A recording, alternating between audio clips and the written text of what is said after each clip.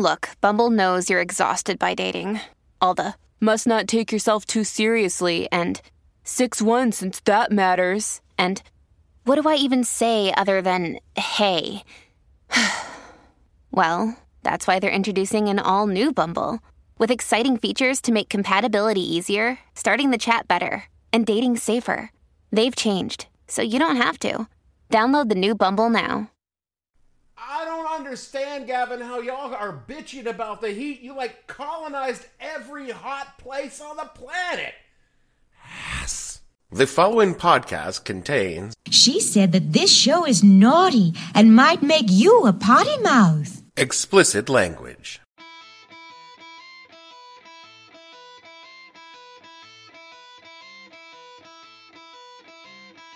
Hello and welcome to the podcast that asks a simple question.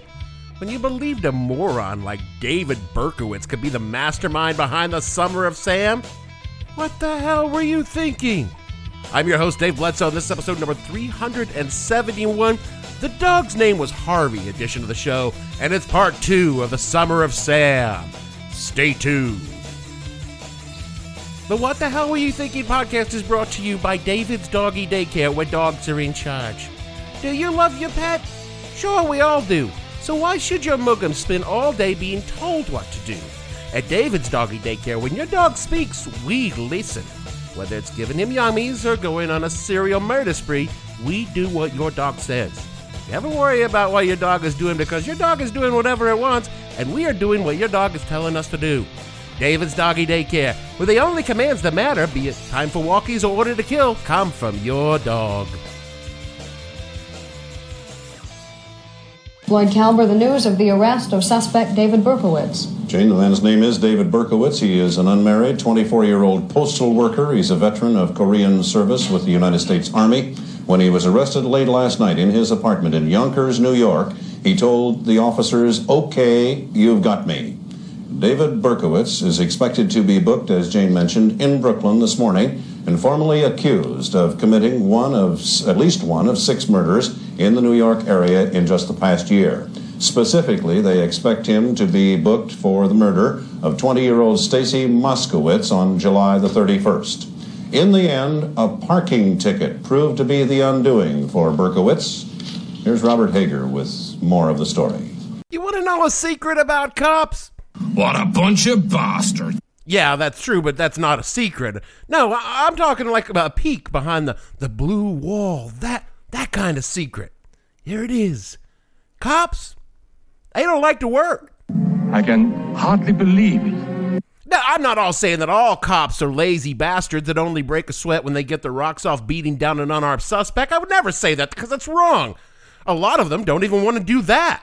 If they give them their druthers, they would much rather sit in their car with the AC on full blast, listening to some kind of sports program on the radio, or in these more modern times, I guess, watching pornography on a tablet or phone. Won't stop watching. Can you tell me anything? Porn. But you see, the problem is, like everyone else, cops have bosses. Now, if you were to sit around the office all day watching porn instead of doing whatever it is you do in your office, your boss is going to have some issues with this kind of behavior because, you're right there, he's right there, he's going to see. Are you watching porn? But you see, cops, no offices. I mean, unless you're like a detective or you've committed so many violations of an innocent person's civil rights that they've had to assign you to desk duty. So their bosses can't be looking over their shoulders all the time to make sure they aren't rubbing one out in the cruiser. So, to get around this, they assign busy work to make sure the government gets their money's worth out of your average police officer. In a busy city or a precinct, that might mean an arrest quota, which every police department denies is a thing, but let me assure you, It is very true. But in most of America, there really isn't all that much to do. There's not that much crime, and if you just went around randomly arresting white people like you do people of color, then the white people would get all pissed off and blow up your great gig. So, how do cop bosses assign busy works, and how do cops prove to their bosses that they did something? I write traffic tickets. Exactly. When I was a cop, the only time I wrote tickets for any kind of vehicle violations was when I was getting shit from up top about being productive. So I go out, pull over some speeders, or drive around parking lots writing parking tickets for anything from parking violations to expired registration, which was super easy because 20-somethings are really bad at keeping their tags up to date, especially when they're up over the seas all the goddamn time. Was it petty bullshit? Abso-fucking-lutely. Did it keep bosses off my ass so that I could goof off the rest of the time without them bugging me? Also abso-fucking-lutely. However, just maybe, who knows, that parking ticket that I just wrote could solve a string of serial murders that 300 detectives couldn't crack. Which brings us to this week's topic, part 2 of the Summer of Sam, the arrest trial, and maybe, just maybe, the truth. You can't handle the truth! When last we left Mr. Monster, he had broken his pattern and slipped into Brooklyn to shoot Stacy Moskowitz and Robert Violante. Moskowitz would die from her wounds and Violante would be blinded for the remainder of his life. And after this city shit its pants. Sam popping up in Brooklyn. Before this, residents of the other boroughs assumed they were safe. Now Brooklyn and Manhattan were in the crosshairs of the killer. No one was safe. Now, you notice I didn't mention Staten Island because if you lived on Staten Island, you were still completely safe from Sam because no one, I mean no one, goes to Staten Island unless they absolutely have to. Not schlepping to Staten Island. At the same time, the clock on the days our killer had left on the streets was running out because when he went to Brooklyn, he made a fatal mistake. That's from Brooklyn, motherfucker! Well, there were actually 2 fatal mistakes. First of all, our boy Berkowitz parked his 1970 yellow Ford Galaxy in front of a fire hydrant. You'd never buy a 1970 Ford Galaxy just because the windshield wipers are 3 inches longer than its nearest competitors. That's a trifle.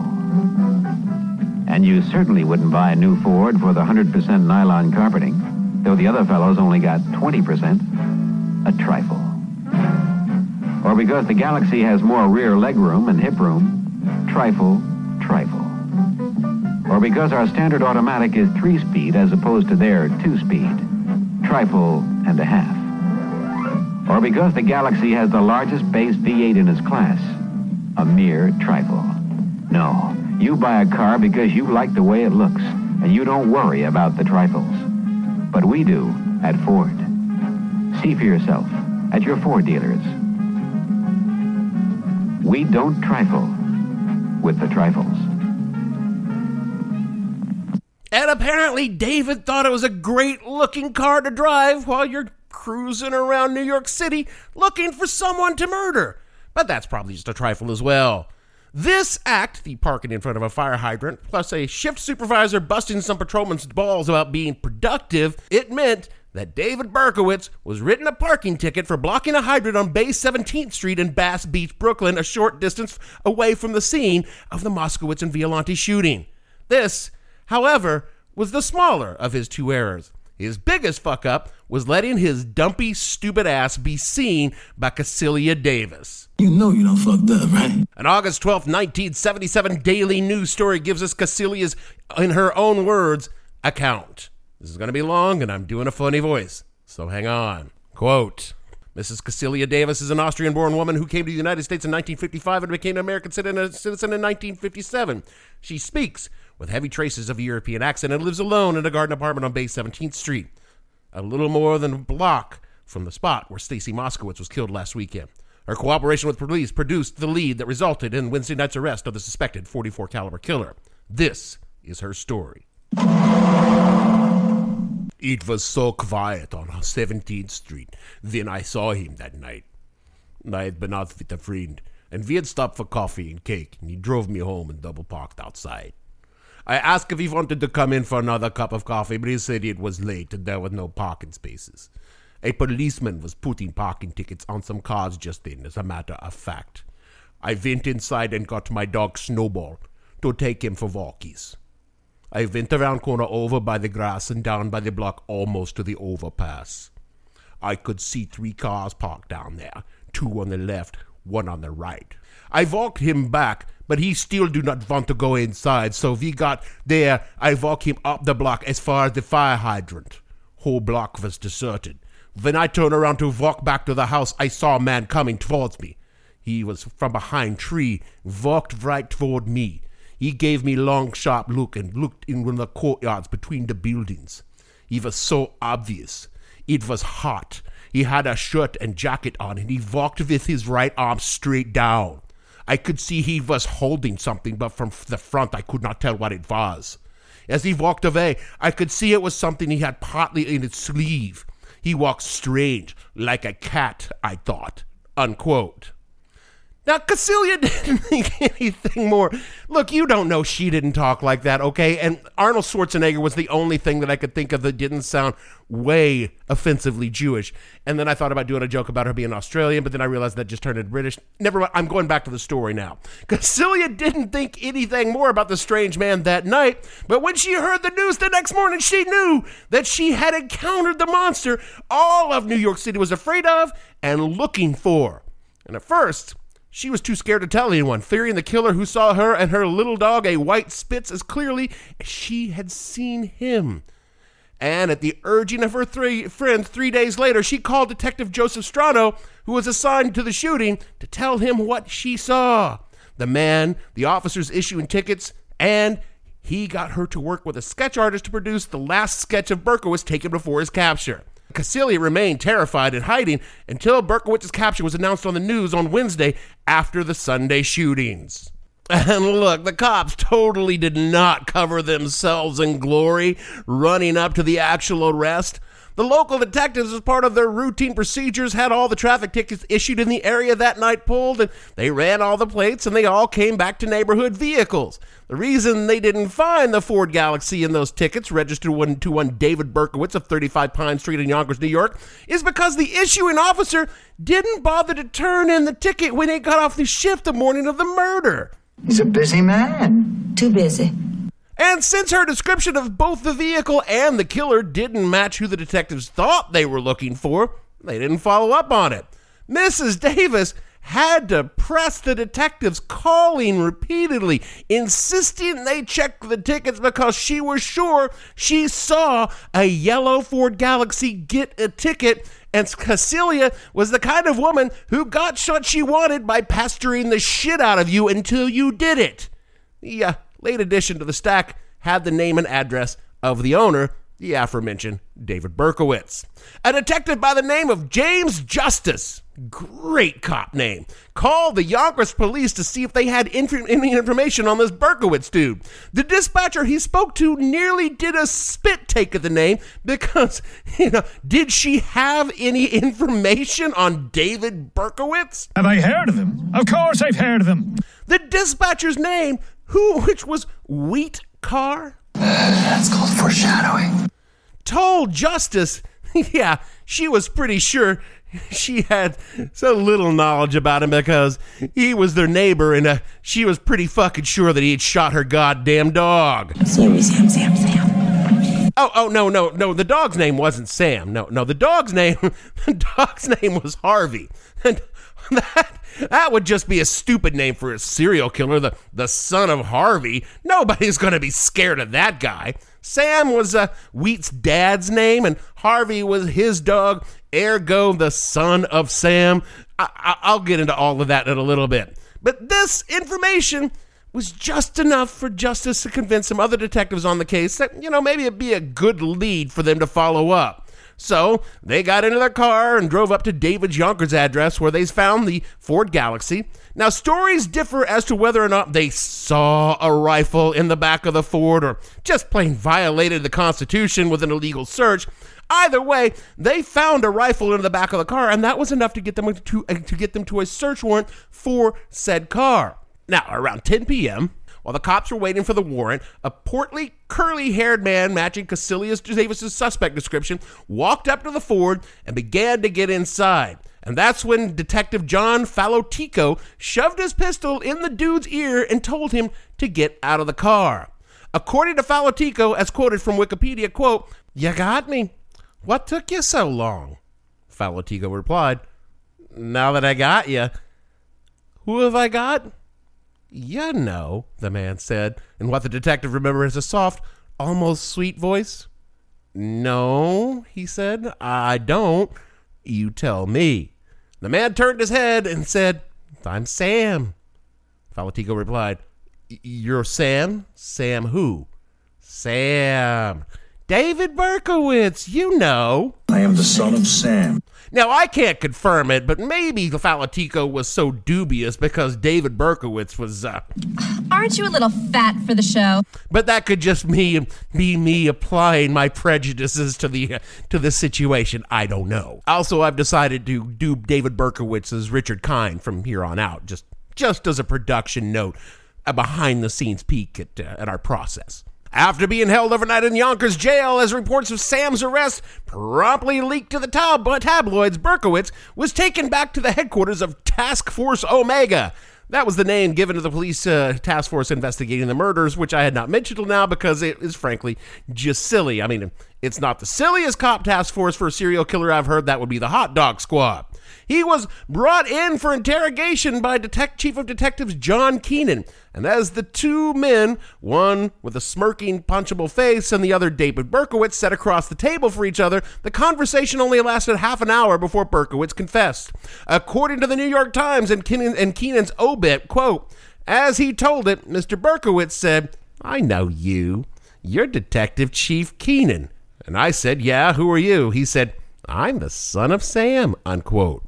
Not that his confession was strictly necessary, since the search of the car had turned up the Charter Arms .44 caliber Bulldog pistol, which was quickly matched to all the murders and shootings in the case. And Berkowitz's apartment was filled with journals and diaries detailing his longing to kill and quote-unquote satanic markings on the walls. Oh, and also an admission to like 1,400 fires he had started into the Bronx. But as with everything that comes out of David Berkowitz's mouth to this very day, you gotta take that number, and the fact that he started a fire at all, with just like a huge boulder of salt. The cops had everything they needed to put David Berkowitz in the electric chair. Then they catch him and they give him the chair. And as David sat in jail pondering what was going to be probably his brief future, he began to, explain himself. So what had happened was... In a letter to the New York Post, Berkowitz laid out his story. You see, there was this dog. I'm with you so far. But it wasn't a dog. It was a demon. A 6,000-year-old demon, you see. You with me now? That's so. And the demon inside the dog was commanding me to go out and kill. I don't want to hurt anyone, but I was just following orders from the demon. In a dog. Exactly. You've got it now. Now, this dog was Sam Carr's dog. His name was Harvey, and he issued these orders, and God help me, I couldn't resist the psychic commands from a dog. I had to go out and kill whenever instructed. So if you look at it from the right perspective, this is all actually Sam Carr's fault because he's the one with the dog, and I, David Berkowitz, is as much a victim as anyone else of all of this. You see? You see how that? I mean, how could I forget? There are a bunch of other sons of Sams out there doing Sam's bidding. Sam, who isn't the dog because the dog's name is Harvey. Sam is Sam Carr, and he's the leader of a cult. That is the dumbest thing I have ever heard. Needless to say, no one believed a fucking word of it. It was blatantly obvious that Berkowitz was angling for an insanity defense, and a pretty thin one at that, even in the days before John Hinckley sadly failed in his mission with destiny to impress Josie Foster by shooting and missing Ronald Reagan. It's obligatory, I guess, you know. And as his trial progressed, even David finally gave up his pathetically thin scheme to avoid the chair. Quoting again from Wikipedia, quote, at a press conference in February 1979, however, Berkowitz declared that his previous claims of demonic possession were a hoax. Berkowitz stated in a series of meetings with a special court-appointed psychiatrist, David Abrahamson, that he had long contemplated murder to get revenge on a world that he had felt rejected and hurt him, unquote. He would eventually plead guilty to all the murders, but then, Berkowitz being Berkowitz, he went back on his bullshit. More from Wikipedia, quote, at his sentencing 2 weeks later, Berkowitz caused an uproar when he attempted to jump out a window of a 7th floor courtroom. Attempted might be a strong word there. After he was restrained, he repeatedly chanted that Stacy, his last victim, was a whore and that he would kill her again. I'd kill them all. I'd kill her again. I'd kill them all again. The court ordered another psychiatric examination before sentencing could proceed. During the evaluation, Berkowitz drew a sketch of a jailed man surrounded by numerous walls, and at the bottom he wrote, I'm not well. Not at all well.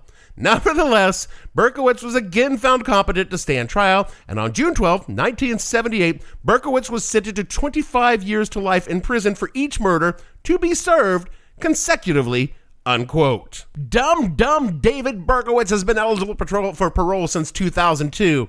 He remains in jail. While in jail, he found God again, repented of his sins again, tried to convince the parole board that he has repented his sins, and repeatedly failed because the one thing David Berkowitz cannot do is actually express any remorse for his killings. He's gone back and forth so many times about the demonic bullshit that you would need a wall and about 100 yards of red string to figure out where he stands at any given moment in time. Currently, he claims that yes, there was a demon, but God has driven him out and I'm all better now. No one believes a single fucking word he says or has ever said. Well, not exactly no one, because there was one guy who listened to Berkowitz and said, what if he really is telling the truth?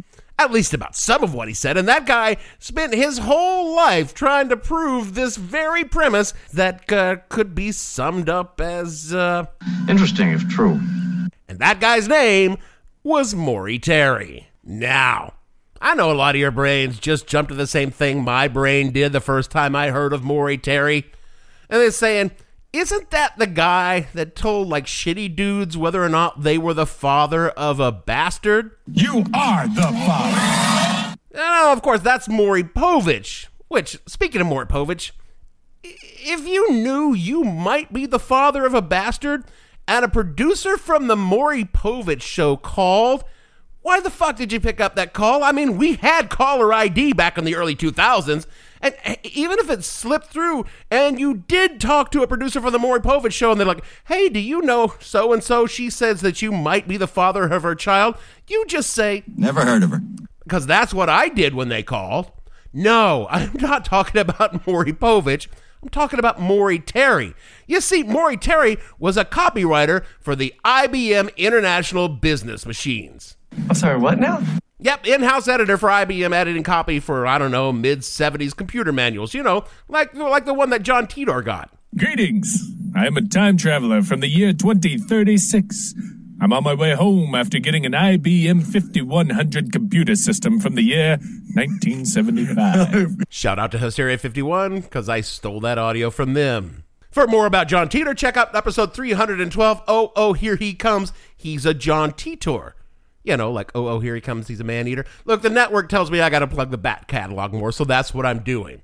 Now, Maury Terry is bored writing computer manuals for time travelers, so he starts digging around in the Son of Sam story because this was the news story at the time. And Terry was a reporter for a very small-town newspaper before his time at IBM, so it's not like he doesn't know what the fuck he's doing. And after a while, he begins to put together some facts that the cops, let's face it, had totally fucked up about a lot of things, maybe didn't want you to know.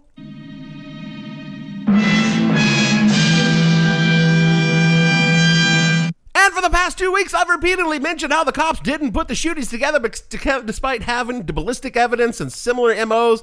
And the reason for that was because all the suspect descriptions and vehicle descriptions of suspicious cars in the areas of the shootings mentioned by witnesses didn't match up.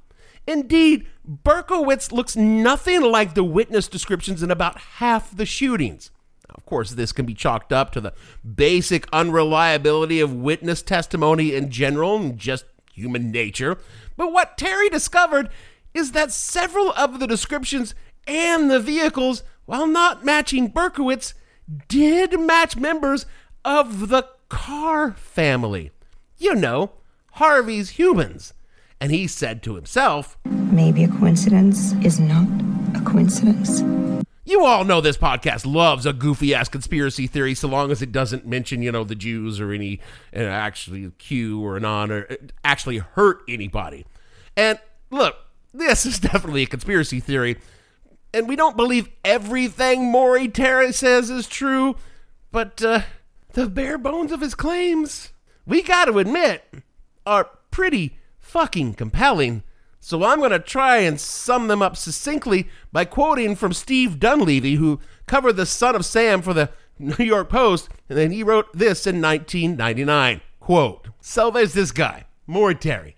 He's the editor for the House magazine at IBM. Maury calls me up with this idea. It has all to do with numbers, I say. I don't know. But I'd take him to the chief of detectives, John Keenan, at the time, Captain John Borelli, Captain Deputy Inspector Timmy Dowd. I read every letter and every wacko theory, but I work with Maury Terry. People say I'm as crazy as he is, okay? 2 days after Berkowitz was arrested, August 12, 1977, Terry gives me something I can't believe. There's a conspiracy, he says. John Carr, who lived behind Berkowitz in Yonkers, literally the Son of Sam. I buy Terry a beer. I don't think too much about it. A few months later, I listen closer to Terry after John Carr allegedly blows his head off in Minot, North Dakota, around the area where this happened. Nothing else but the buried remains of German Shepherd dogs. This is a fact. And about that time, I interview the father of John Carr. His name is Sam Carr, Son of Sam. He approaches me with a gun aimed between my legs. His dog had been shot. His neighbors, a decent family, had their dog shot, and there were 4 bullet holes in a wall from a .44 caliber gun, complete with the bullets that I and our photographer Artie Pomerantz found. Yonkers cops missed him. Terry, and now he's a television producer, and he's the first to speak to Berkowitz, and I mean ever. Terry's book, Ultimate Evil, has been re-released as much for the Spike Lee movies as for the most unanswered questions. And what are they? Well, one of the identikit drawings of the NYPD, which some say are better than photographs, gives 7 different looks to the killers. He said, it's true.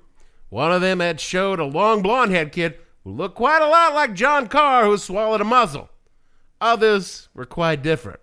Bottom line, Maury Terry asked Berkowitz if other people involved. He said he pulled the trigger in just 2 of the 8 Son of Sam attacks, and John Carr was the shooter for one of the hits in Queens. He told me that his Carr's younger brother Michael pulled the trigger outside the Elephant's Disco in Queens.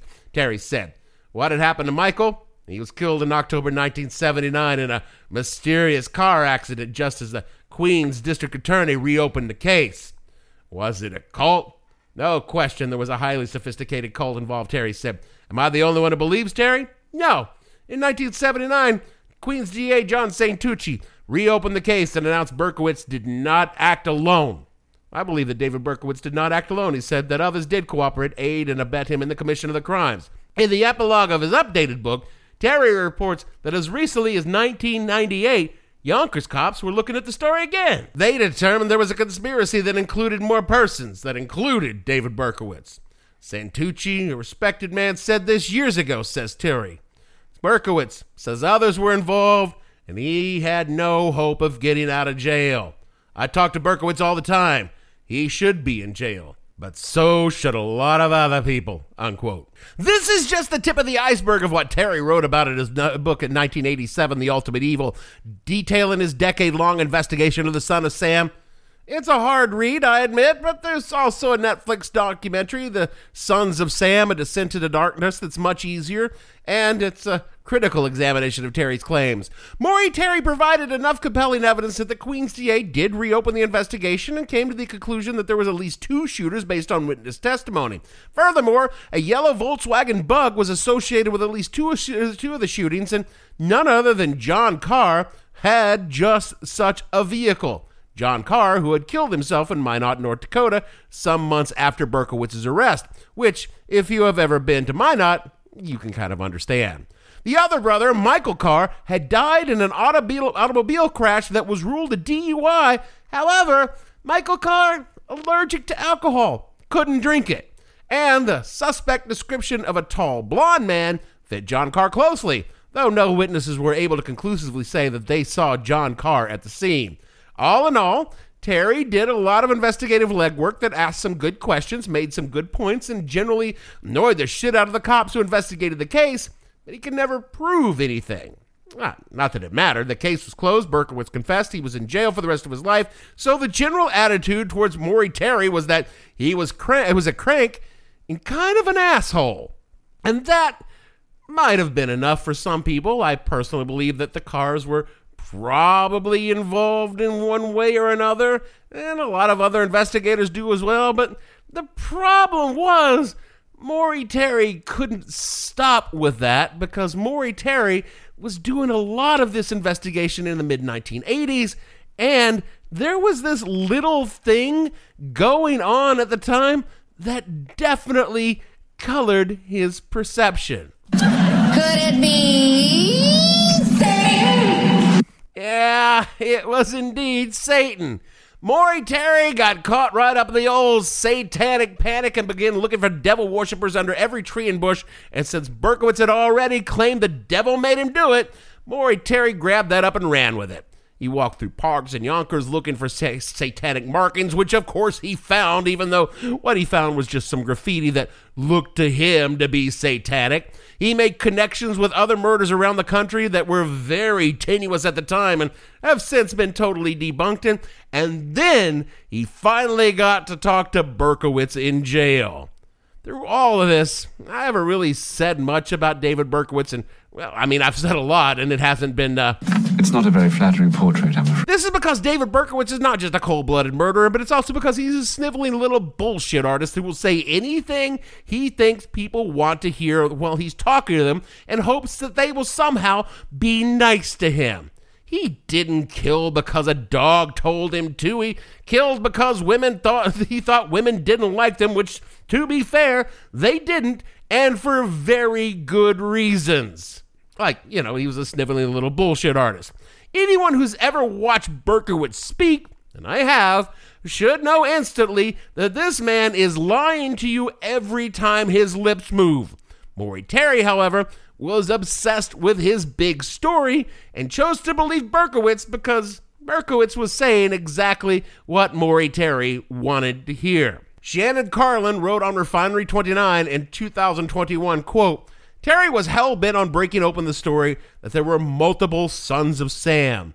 But he had the trouble getting the police to take him seriously. He did himself no favors by appearing on fringe talk shows in hopes of getting his theories out there. Many of these shows seem more interested in stroking fear than to boost ratings than to get the truth, which hurt his credibility. In 1993, after years of trying to talk to Berkowitz, he was finally able to secure a first-person interview with him. In it, Berkowitz revealed that he had been a member of a cult. I took an oath, he said. A little blood pact.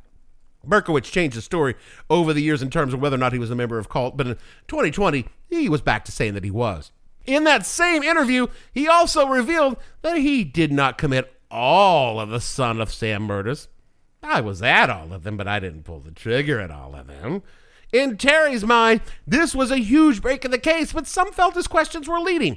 Others weren't willing to believe the words of a convicted murderer. Was Berkowitz just telling his eager interviewer what he wanted to hear? He was. In the end, the interview became tabloid fodder instead of an important break in the story. Terry got a second chance to interview Berkowitz in 1997 and finally, quote, find peace, unquote. Well, investigative journalist Sarah Wallace says that Terry's information was solid. She admits there was some suggestive interviewing going on in that sit-down. I remember thinking Berkowitz is not telling the truth, she says in Sons of Sam. I just didn't buy the other theories. The interview was Terry's way of gaining journalistic acceptance. When he didn't, he fell deeper into the rabbit hole. He became so obsessed with proving there was a larger conspiracy at play that he started to believe things that were untrue. He found connections where there weren't any, creating a web of theories that began to spin out of control. The case took a toll on him. He drank. He smoked heavily up until his death in 2015 at the age of 69, unquote. Nice. In the end, Maury Terry was never able to prove to anyone other than Maury Terry his theory of the case, which is sad because parts of it are plausible. I might even say probable, that Berkowitz didn't act entirely alone. The connections of the Carr family, in this case, have never been thoroughly explored outside of Maury Terry and haven't been explained by anyone else besides him. And yes, it's entirely possible there was a small C cult. The names like Church of the Final Process are thrown around. I don't even know that there's anything to that, but those are the names that are thrown around. But yes, maybe there was some goofy shit with people talking about spooky stuff in the woods that somehow turned into murder, but it wasn't part of some great satanic conspiracy, because Satan has standards and would never stoop to associating with a loser like David Berkowitz. And David Berkowitz will spend the rest of his life in jail being a hero to the kind of idiots who believe that he's found redemption in Christ, who, honestly, if Jesus was real, would not have anything to do with David Berkowitz, because Jesus has standards and would never stoop to be associated with a loser like David Berkowitz. The Summer of Sam was hardly New York City's last serial killer. A few years later, Joel Rifkin would start a killing spree that surpassed Berkowitz. That didn't grab the headlines because Rifkin was killing sex workers, and then, as in now, no one gives a shit about them. And in these modern times, I don't see how there could ever be another Summer of Sam with some new killer, not just because serial killers do their killing all at once with an AR-15 in an elementary school, but also because we don't consume media like we did in 76, 77. There are no Jimmy Breslins and sons and any letters that a new Son of Sam wrote. Everyone on the left would be like, see, he said he's a women hater. And everyone on the right would be like, hell yeah, buddy, Q says kill more of them libs. But for better or worse, there'll never be another Summer of Sam because we're scared of different things now. Like some pudgy dipshit shooting in a car window. That's just like a Tuesday night in New York City here at the end of America. And I personally miss the old days when a mystery murder killed people randomly in the night because girls didn't like him, instead of walking into a fucking elementary school with a legally purchased AR-15 and killing a bunch of kids because girls didn't like you. These pathetic motherfuckers. Yeah, girls didn't like me either. Until closing time came along. Do what I did. Learn to tough it out for the night, you sad sack sons of bitches. Shooting up a school because you can't fucking hang on till last call. Have you ever experienced turbulence on a flight and wondered why? And you can see all the terrain around you. You've got no issue with visibility or anything? No, everything's PG. Maybe you've sat on the tarmac for hours wondering why your plane isn't moving. Well, we're outside here. They're saying the ramp is closed. They won't let us park because of Air Force One. Listen in on the conversations between pilots and air traffic controllers on the Air Traffic Out of Control podcast. 510 Whiskey declaring an emergency. There's smoke in the cabin. I need to make a landing right now on 31 left. We have the most interesting, wild, and funny ATC recordings you will ever hear. Check out Air Traffic Out of Control wherever you listen to your favorite podcasts.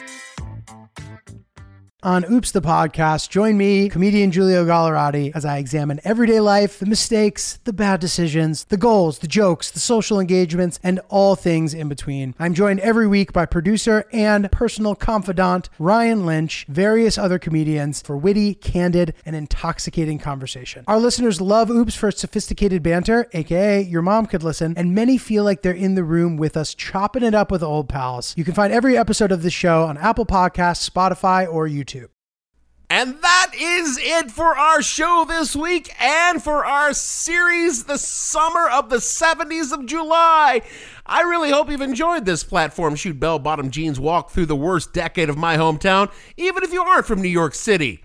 I love doing these theme shows. For one, it's a lot easier to do the research, and two, I don't have to think about what fucking topic I'm going to talk about for the next week. But now we're back on our bullshit, so next week, we're going to be telling you about the war to end all wars. VHS versus Betamax. So much blood. So much pain. Speaking of outdated technology, no one gives a shit about rate and review this show so others can find us, take a listen to us, and not give a shit about us either. If you like the show for some reason and you want to kick us $1, head on over to patreon.com/whatthehellpodcast. Do all the things Jeremy tells you to do in the closing, or else he will be forced to issue a warning ticket, because he really has no enforcement authority, for non-compliant podcast listening. And so for me, Dave, something's happening. Don't speak too soon. I told the boss off and made my move. Bledsoe, producer, I'm not uncomfortable feeling weird, lonely, leered, options disappeared, but I know what to do. Gavin, and all the fictional sons of Sams on this show we want to see. King for a day, son of Sam on the shining path, the clouded mind, the couple killer, running out of time. And we'll see you all next week.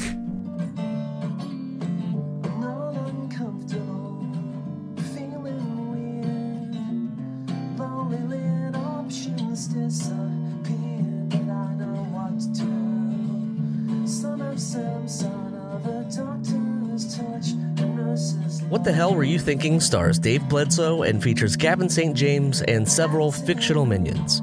The show is produced by Kimberly Steele and a part of the Seltzer Kings podcast network.